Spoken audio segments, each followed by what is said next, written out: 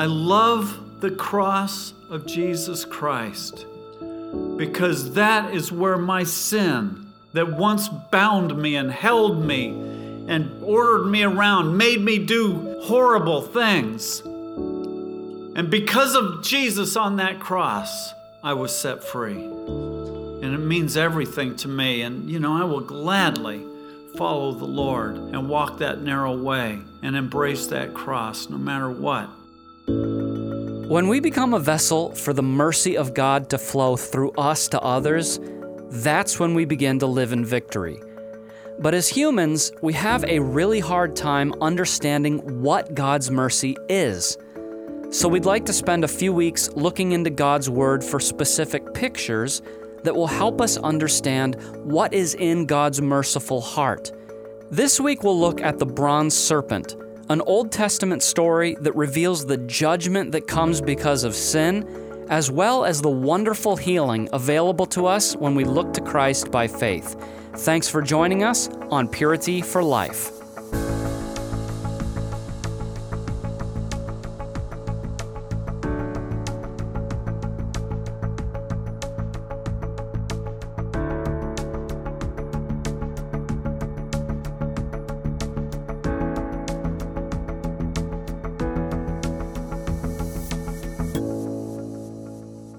To begin this show, I brought Gabriel into the studio to tell you a story. If you're not driving, feel free to close your eyes. Either way, imagine yourself in the congregation of Israel journeying through the desert.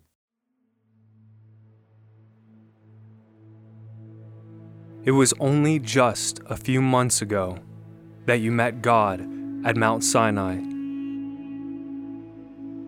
You can still hear the blast of the trumpet and the earth-shattering voice of God as he proclaimed his covenant.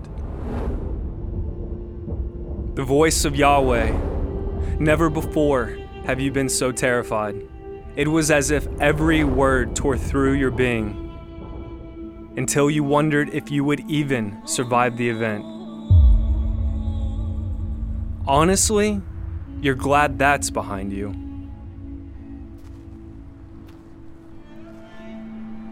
The desert heat is oppressive. It saps your strength and dulls your senses. Everywhere you look, people are bone tired. You think to yourself, I cannot believe that we're going to wander through this wilderness for the next 40 years. You look at your feet, dirty. You look at your clothes, dirty. Your brother, who's walking next to you, says, "When do you think we'll find some water? I'm so thirsty. At least in Egypt, we had water." Yes, you think to yourself. Egypt wasn't all bad.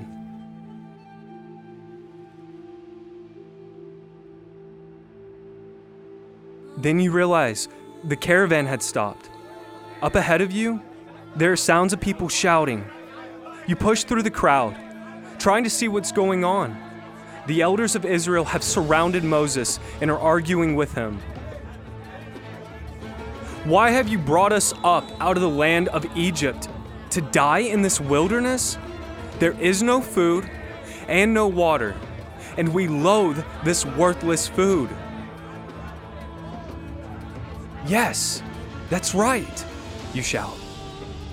We're all going to die out here. You strain to see into the center of the circle, and you see Moses lying on his face. What's he doing, you wonder?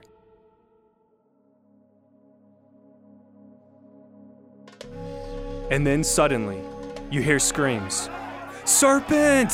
Run! People are panicking, screaming, and running in every direction. Where's my family? Explodes through your mind like a bullet as you whirl around looking for any sign of them. To your left, a girl shrieks in pain, a serpent hanging from her foot. Mom! Dad! You scream. but you don't see them anywhere. All around you is absolute pandemonium. People are lying on the ground, moaning. Some have been bitten, others trampled on in the chaos. Beside yourself with grief, you scan the crowd looking for your parents. And then, fiery fangs sink into your left ankle. Howling in pain, you reach down and grab the serpent, trying to rip it off. It won't let go. In a blind panic, you grab a rock and you begin hitting its head with all your might.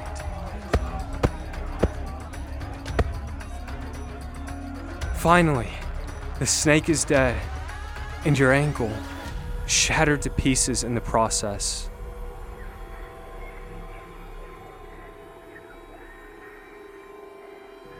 The pain is unbearable, and you can feel the poison taking its effect. A blinding headache, a heart beating out of your chest, liquid fire coursing through your whole body. Water! I need water! You gasp. But no one can hear you above the screams of the crowd and the groans of the dying. Collapsing in despair, you would almost welcome death. Your eyes begin to close, and you think, this is it? How did it end this way? Darkness.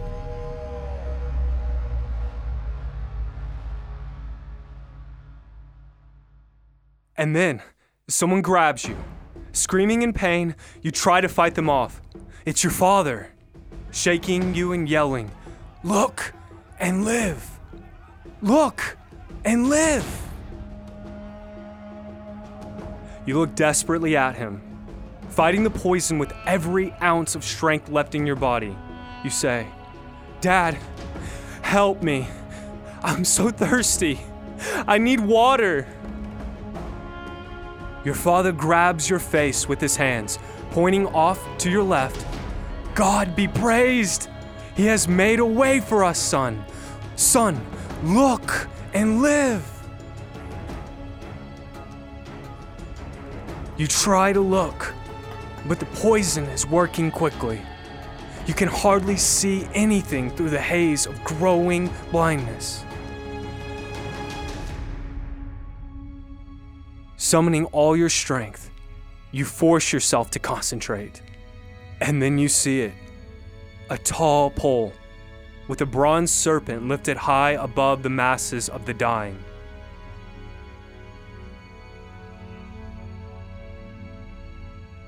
You turn to your father. "Dad, I'm dying. I need water. Please, you must help me." With urgent compassion, your father looks into your eyes and says, "Son, trust in God. He has made a way for you to be healed. Look and live."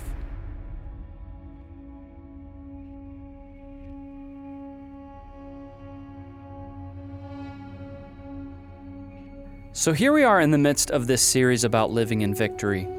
And we've been saying for weeks now that living in victory happens when we allow the mercy of God to flow through our lives out toward other people.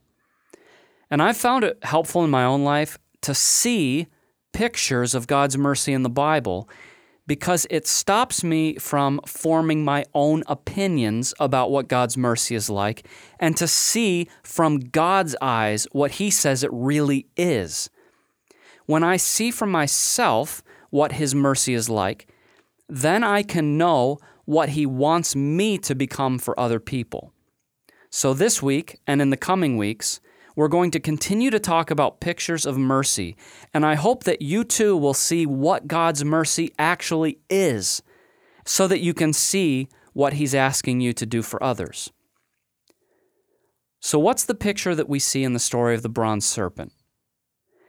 I hope you were able to capture something of the drama of that story because it really happened. There were real people who were bitten by real serpents who were really healed when they looked at a bronze snake hanging on a pole. And the story of the bronze serpent is remarkable as it is, and it's a wonderful picture of God's mercy. But when Jesus came to the earth, he gave that story indescribable meaning. One night, he was talking to one of the religious leaders, a man named Nicodemus, and he said to Nicodemus, "Just as Moses lifted up the serpent in the wilderness, so must I be lifted up, that whoever believes in me may have eternal life." Now, I want you to catch something here. When Jesus says, "I must be lifted up," he's talking about the cross. But he's not talking about being up in the air. He's saying, "I'm going to be exalted." You see, in God's mind, the cross is a place of exaltation. It's a place of glory. Listen to some scriptures from Isaiah. Isaiah 6:1. "In the year that King Uzziah died, I saw also the Lord sitting upon a throne high and lifted up." Isaiah 30. "The Lord is waiting to be gracious to you and exalting himself to show mercy to you." Isaiah 52. "Behold, my servant shall act wisely. He shall be high and lifted up." I really wish that we could read the following chapter, Isaiah 53, with the proper amount of astonishment, because Isaiah shows us that this high and exalted Lord was actually a mocked, rejected, mutilated, sin-bearing man. You see, God doesn't think the way that we think. He doesn't measure things the way we measure things. When he says, "I'll be exalted," he means exalted in suffering. When he says, "I'll be glorified," he means glorified by being slain. Some people have even wondered if the vision that Isaiah saw of the exalted Lord on a throne was actually somehow a vision of the cross. It reminds me of what the Apostle John saw in Revelation when he said, "And I saw in the midst of the throne and of the 4 living creatures and in the midst of the elders a lamb standing as if it had been slain." That is God's example of mercy. And I think we all need to ask ourselves this question: am I willing to be conformed to his picture of mercy? Am I willing to become like the mercy of God displayed in Jesus on the cross?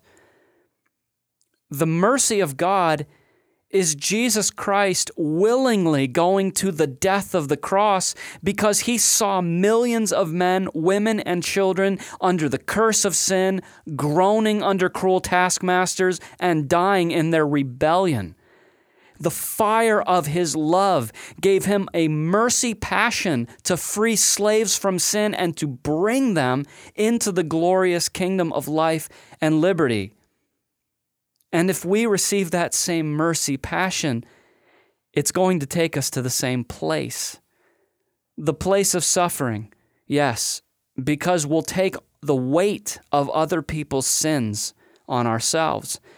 But it will also be the place of glory because there we commune with the King of glory. Some of you have probably been crying out to God for years, saying, "God, set me free, set me free." But please, consider with me that real freedom is allowing God to use your life to set others free. Real freedom is allowing the needs, the sins, the struggles of others to become the thing that we bear to God. Because when we bear the sins and struggles and needs of others, we are like Jesus. And when we become like Jesus in this way, then we are going to understand what it means to live in his victory.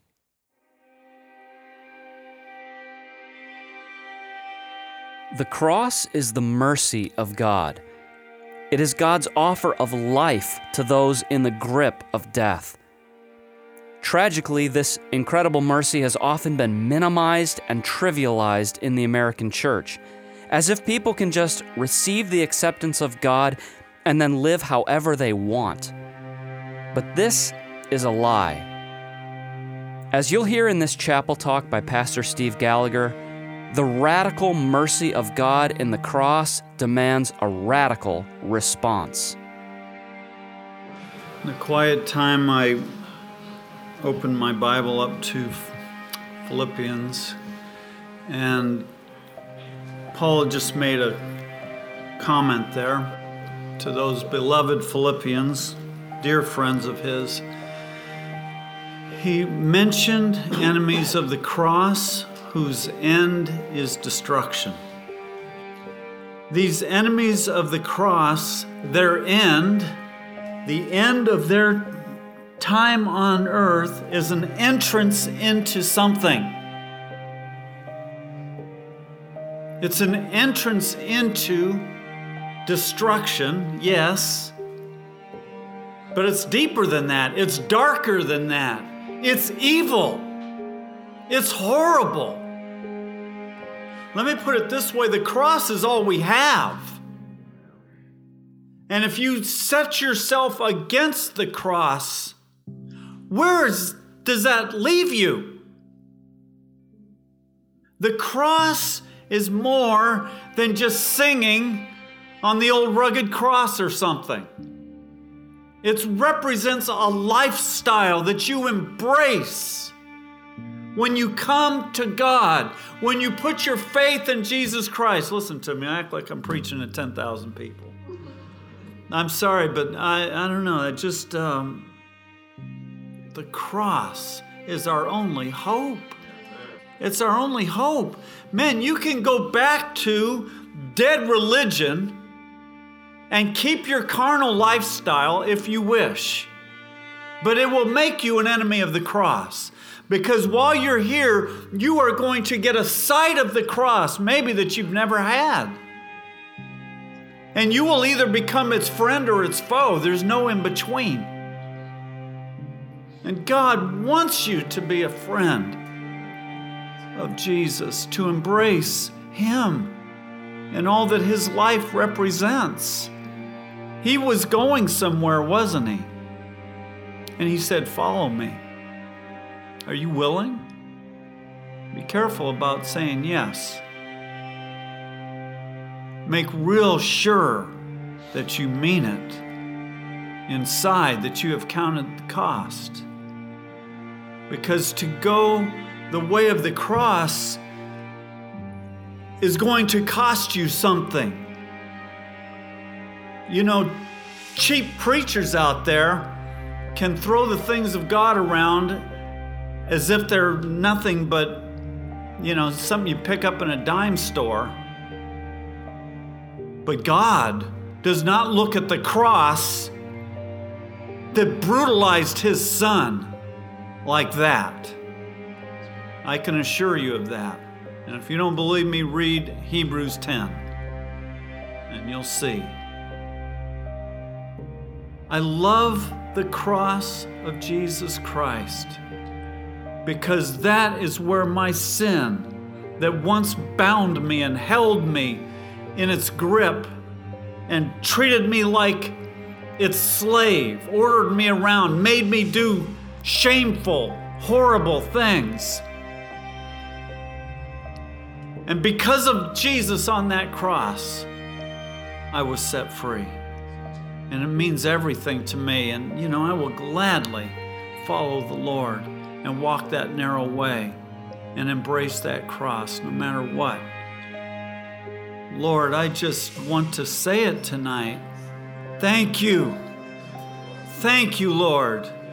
We can't ever comprehend what it cost you on the cross. We can't fathom what you experienced, Lord, not just on the cross, but in the whole time of your stay on earth, Lord. The cost of leaving heaven, that glorious kingdom, to come down here for the sake of others. Lord, we cannot comprehend. But what we can do is say, yes, Lord, we will follow you. We will embrace that cross. We will love it because it is our freedom and it is our hope. In Jesus' name, amen.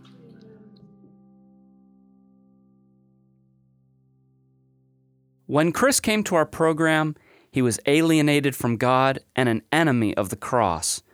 But then he saw the mercy of God, and he surrendered, and it transformed him from the inside out.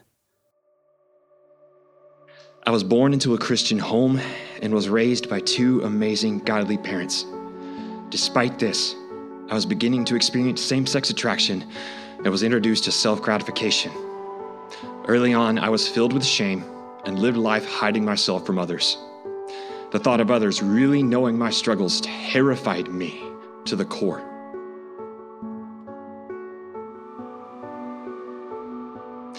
This intensified more as I began to dive into the world of pornography during my teen years. I put on a mask as I got older and pretended everything was fine as my inside world became more filled with darkness. I worshipped and craved the attention of others to the point of idolatry and lived off of my feelings. I knew what I was doing was wrong, but my flesh and self-life were out of control. I lived out a life of ministry on the outside for years while inwardly reveling in my sin. My sin eventually began to manifest itself in darker ways, and my heart, in time, became numb to the Holy Spirit's conviction. I had been given over completely to my sin. Praise God. That wasn't the end of the story.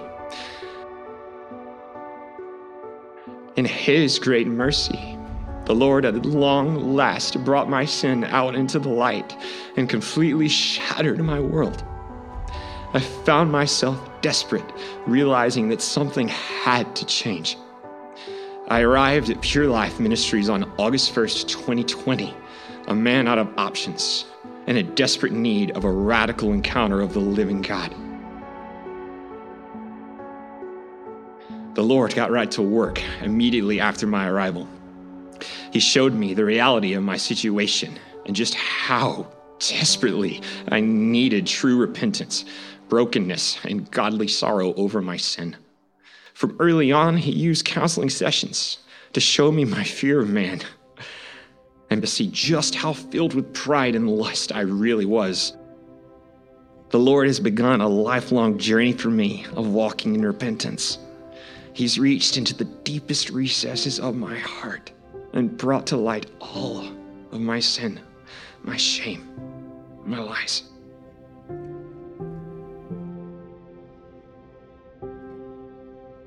Through this unveiling, He has shown me unfathomable mercy. I finally began to see a side of the cross, a real picture of who I was as a sinner and who the Lord is in His great mercy and lowliness. I began to see that the Lord wasn't a cruel and vindictive tyrant, but that He is a good and loving Father. He wants to know us deeply and tabernacle together with us. These past 9 months have truly been God's love letter of forgiveness to me, as He has been wooing me to Himself. He has loved me and pursued me all of those years of being in darkness to fully win my heart so I can experience Him in all His goodness. I am finally able to live out a life of daily submission to Him as my Lord and to His will. I want to thank my Lord and Savior, Jesus Christ.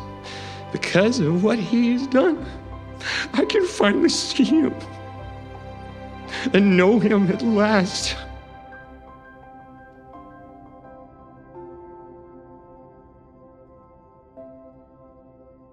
In today's picture of mercy, we saw that the bronze serpent was lifted up, not for the friends of God, but for people who were treating Him as an enemy, people who were complaining, accusing, and rebelling against Him. And our eternal bronze serpent, Jesus, died because we were all enemies of the cross. When Christ died, what were we? Faithful and fully devoted to Him? No, we were devoted to ourselves, living for self, living for our own will and our own lusts. And Jesus was willing to be lifted up in the glory of suffering so that we might look to Him and live. I don't know where you're at spiritually today. Maybe you're doing really well, embracing the cross and living a life of self-denying mercy, and if that's you, we rejoice with you. But maybe you're in the same spiritual condition those Israelites were in, complaining, accusing God, blaming Him, or maybe just living for your own lusts and your own will. If that describes you, please look at God's picture of mercy. See the man Jesus on the cross, dying for you, His enemy. See Him being willing to take the punishment for your sins. Will you turn and look to Him today? Will you look and look and look and look until that sight breaks you, delivers you, heals you, and saves you? We need so much to see that God is full of self-sacrificing mercy, to see that He didn't die for His own sins. He easily could have left us all to just perish, but instead He willingly bore the sins of His enemies so that we could be reconciled to God. This picture of mercy shows us, no matter where we're at spiritually, that if we want to follow Jesus, we must turn our back on self-centered living, stop serving our own lusts and wills, and embrace the life of the cross and the great sin-bearer, Jesus Christ. Thanks for joining us this week on Purity for Life. We'll see you next time. Purity for Life is a production of Pure Life Ministries. For over 30 years, Pure Life Ministries has been the go-to for those whose lives have been devastated by sexual sin. Visit us on the web for more information about our life-changing counseling programs and powerful teaching materials. Also check out our video clips of men and women whose lives have been radically transformed. All that and more at purelifeministries.org.